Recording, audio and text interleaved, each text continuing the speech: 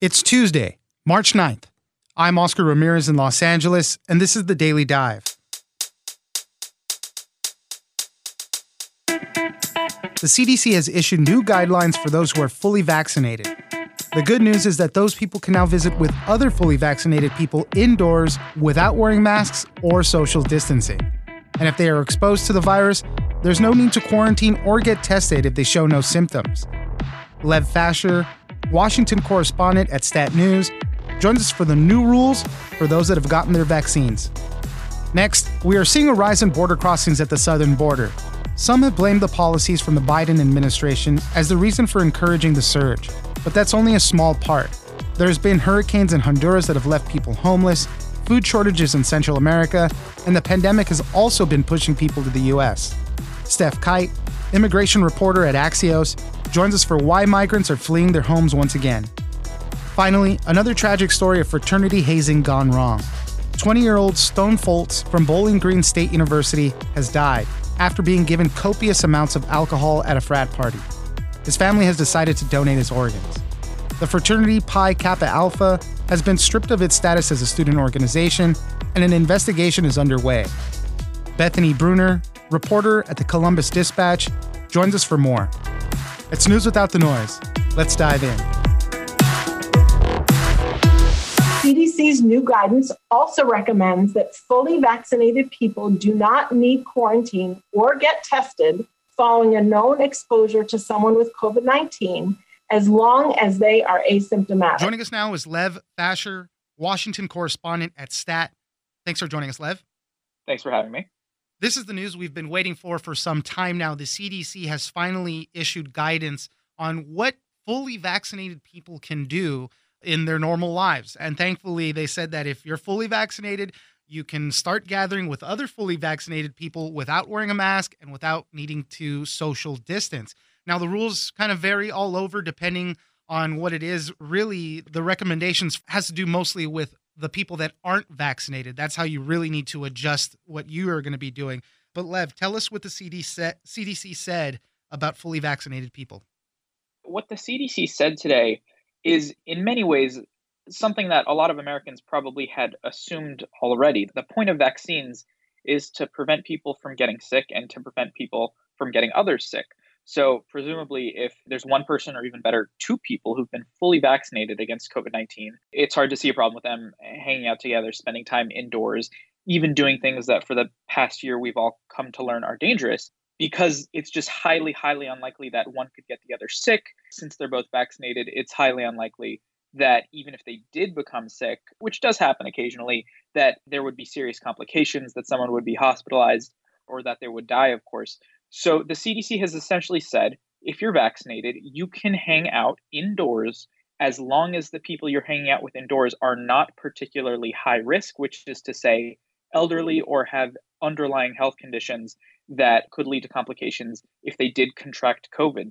So essentially the CDC is saying as long as 1 out of 2 households that are mixing is fully vaccinated, that's okay, provided there aren't high-risk people. And of course, if 2 households are fully vaccinated, then go for it. Throw a party, have dinner, don't go too crazy. But Right. They're essentially saying that if everyone in a particular group is vaccinated, you can start doing some things that you would consider normal, and you can start returning from the shell of your pandemic-safe life.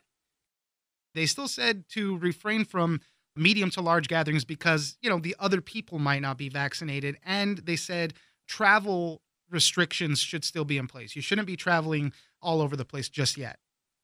So on the one hand, the recommendations about large groupings, I think to a lot of public health officials still make sense, because let's say you get 30 people together. As of right now, it's March 2021, not much of America is vaccinated. The odds are that even if half the room is vaccinated, half the room won't be. And that means that in a group of 30, there are going to be 15 people who are mingling and spreading COVID. So they're just saying that don't get large groups together, because at this point, it's unlikely that everyone in a large group would be vaccinated. Even if they are, there are still low levels of transmission and illness that take place in people who have been vaccinated. So essentially just a note of caution from the CDC for now, though, of course, one imagines that would change as more and more people in the country do get vaccinated. The travel thing is a little more interesting.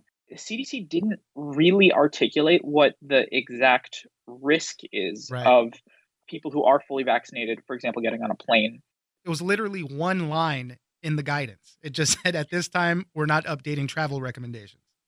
I think it's largely about not giving the country as a whole the impression that things are already back to normal, because, of course, they aren't. That said, I think the CDC is going to be criticized here a little bit for maybe asking folks to do too much. After all, if they're saying you can go to a family friend's house and have a nice dinner together if everyone's vaccinated, or if one of the households is vaccinated and the other is low risk, why not, if you're vaccinated, why not get on a train or an airplane and go see your grandkids in another state, or, go take the beach vacation that you've been waiting to take for, several months throughout a pretty rough pandemic winter. So it's just a cautionary note. But yeah, they haven't really articulated exactly what the difference is risk wise between, these small gatherings of vaccinated people versus vaccinated folks taking a vacation or traveling from state to state. This guidance is for people that are fully vaccinated, meaning you got to wait 2 weeks after your second shot if you have Pfizer or Moderna, and 2 weeks after the single shot of Johnson & Johnson. But the numbers are kind of all over the place. They're not as accurate as we want them to be.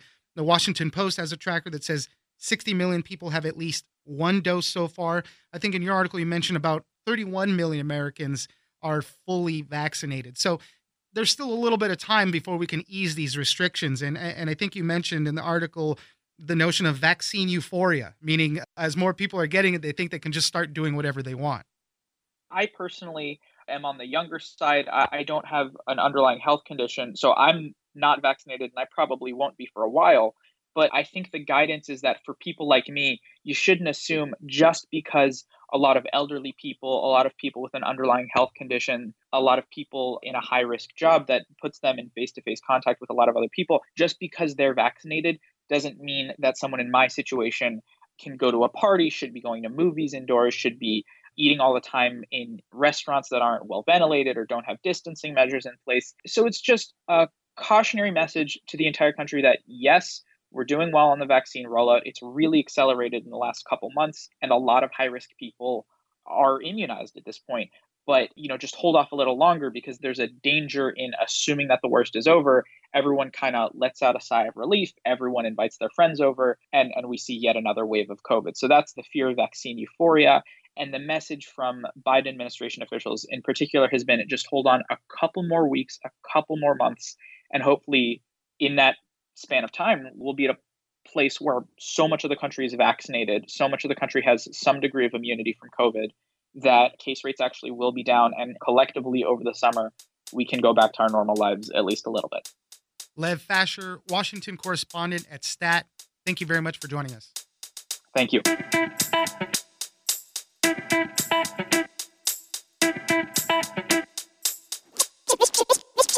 A message to those individuals who are thinking of coming to our border. They need to wait. Joining us now is Steph Kite, immigration reporter at Axios. Thanks for joining us, Steph. Thanks for having me. President Biden is undergoing kind of this budding crisis right now when it comes to immigration. We're seeing an influx of people crossing the Mexico border. Unaccompanied minors is a big part of it. There's a lot of push and pull factors that are causing people to come over here. But one of the main things, and critics of the president are saying, that his immigration policies are really just kind of basically opening the doors, and people are getting that type of message. So, Steph, there's a lot to go through, a lot of different angles on this. What are we seeing right now? Why are we seeing an uptick in people crossing the border? That's obviously a very good question, and one that a lot of people are trying to answer right now. And when it comes to migration flows, first of all, they are just really complex. And there are often multiple reasons for why we see people leaving certain countries and coming to the U.S. When you talk to people who really study migration patterns, they talk about push factors and pull factors. And push factors would be reasons why people are leaving their countries. And some of those things are famine and hurricanes in Central America that we've seen over the past few months. It's also gang violence, which has been an issue in some of the Northern Triangle countries for a long time, domestic abuse, these other issues that push people to leave. Poverty is another one. But there are also pull factors, including the new administration, which has had a seemingly more compassionate and welcoming tone when it comes to immigration as compared to the previous administration. What have we seen as far as changes so far with this administration compared to the Trump administration? I know there's been a couple changes here, but what have we seen?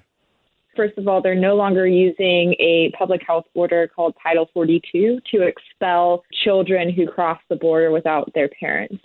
This was a tool that the Trump administration used that basically allowed them to super quickly deport children when they cross the border without going through the normal process, without having them go to the shelters and go through the asylum process. They could just quickly push them back across the border. So the Biden administration is no longer doing that for kids who come across the border without their parents. They also ended the Remain in Mexico policy, which forced asylum seekers to wait in Mexico for their asylum hearings in the U.S. Those are really the two big ones, but they also did end agreements with Central American countries that allowed the U.S. to deport some asylum seekers, send them to certain Central American countries. The administration has also instructed certain facilities to lift the capacity restrictions that were enacted because of coronavirus, freeing up more beds. Yeah, we're seeing the Biden administration take many big, important steps to create more space for these minors who are crossing the border. And, the steps that they've taken are significant. They're steps that have been taken in the past when we've had surges of children coming across the border, such as in 2019 and 2014. And as you pointed out, first of all, they've started up these overflow facilities in certain areas of the country to create more space, but they are also now moving to change their coronavirus protocols to allow more children in their shelters, because up until now, the coronavirus protocols had limited their bed capacity and it cut it in about half. One of the things you mentioned in your article is about messaging. Migrants aren't always hearing what public officials are saying. They're hearing through their own networks, through what smugglers are telling them. We've heard the Biden administration a couple of times now put out this message that migrants should wait for them to reset up border practices, so that they could create better systems at the border. So they keep saying, don't come now. We're not saying don't come, but don't come now. And when I talk to various experts about this messaging, they just pointed out that that doesn't necessarily work. Migrants aren't waiting to time their departure, especially if they're fleeing something serious, if they're fleeing persecution in their home country or severe poverty. They're not necessarily going to wait. They don't really have time. They're also not necessarily going to hear that message. What they're going to hear is what they're going to hear through their own networks, through smugglers who are going to try to take advantage of the change in administration to move people now. We're hearing former President Trump speak out about this also. Over the weekend, he sent out an email that was criticizing Joe Biden, saying the borders are open now. It's totally out of control, all due to the leadership of Joe Biden. Immigration, what makes it so difficult is that it is such a political issue. We've looked at some polling that shows that immigration really is one of, if not the most polarizing issues in the country. And so that makes it even more complicated. I think we're going to continue to see former President Trump use this issue, which he used in his 2016 campaign and throughout his presidency, to rile up his base. And he's going to use the border numbers to rile up his base. But I would warn that that isn't necessarily the full picture. Things are very complicated. And sure, the Biden administration's approach has an impact, but it's not the only impact. And it will require a real serious look at why we're seeing these rise in numbers, and it's going to have to be a bipartisan solution. Steph Kite, immigration reporter at Axios, thank you very much for joining us. Thanks for having me.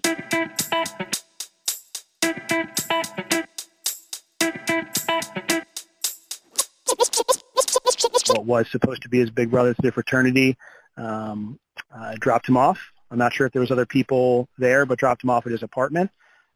Where at some point, shortly thereafter, Stone's roommates or friends found him, who then called 911. Joining us now is Bethany Bruner, reporter at the Columbus Dispatch. Thanks for joining us, Bethany. Thanks for having me. We have another tragic story, unfortunately, about hazing rituals in college and fraternities gone wrong. This story comes out of Bowling Green State University in Northwest Ohio. There was a 20-year-old student, his name is Stone Folt, who has died now after a weekend of partying.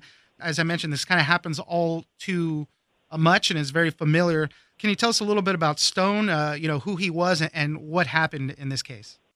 What we know is Stone was a sophomore business major at Bowling Green, and he had pledged the Pi Kappa Alpha fraternity, which is more commonly known as Pike, on a lot of college campuses. And on Thursday night, there was some sort of event at an off-campus house that the fraternity was hosting.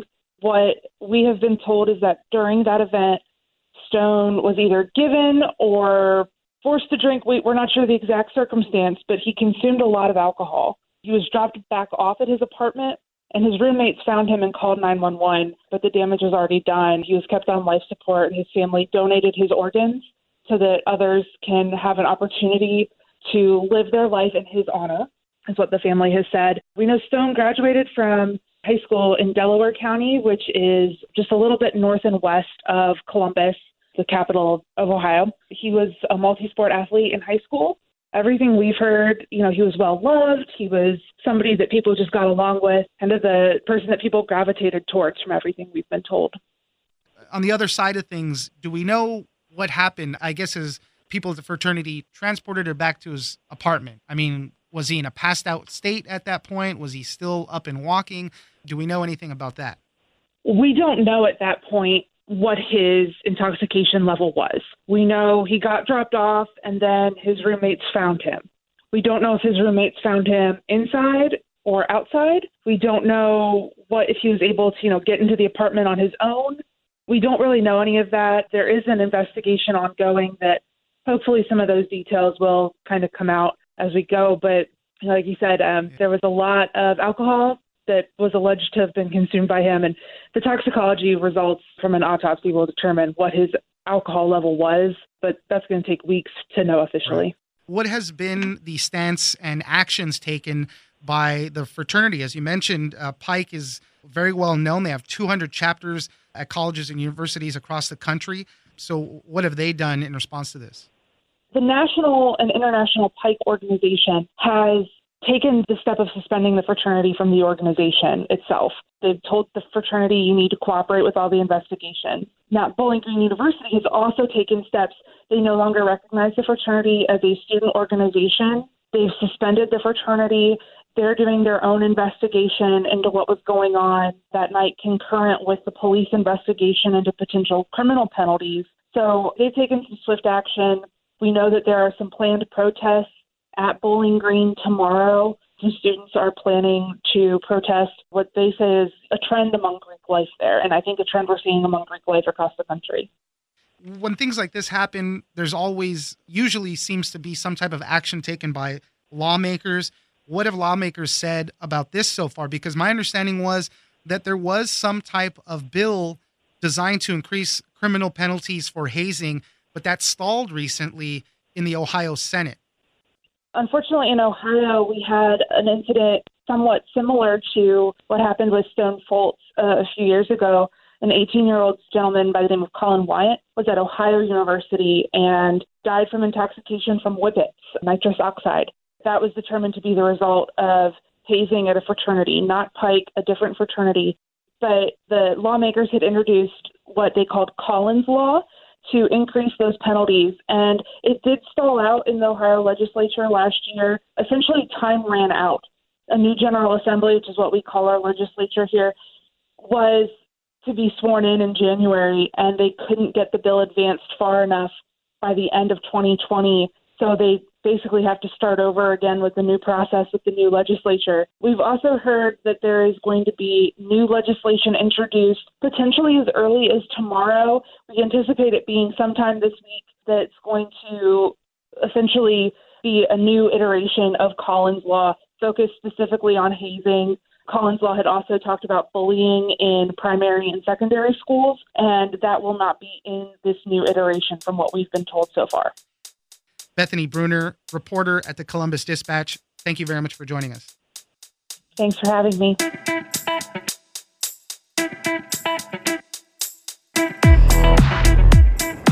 That's it for today. Join us on social media at Daily Dive Pod on both Twitter and Instagram. Leave us a comment, give us a rating, and tell us the stories that you're interested in. Follow us on iHeartRadio or subscribe wherever you get your podcasts. This episode of The Daily Dive is produced by Victor Wright and engineered by Tony Sorrentino. I'm Oscar Ramirez, and this was your Daily Dive.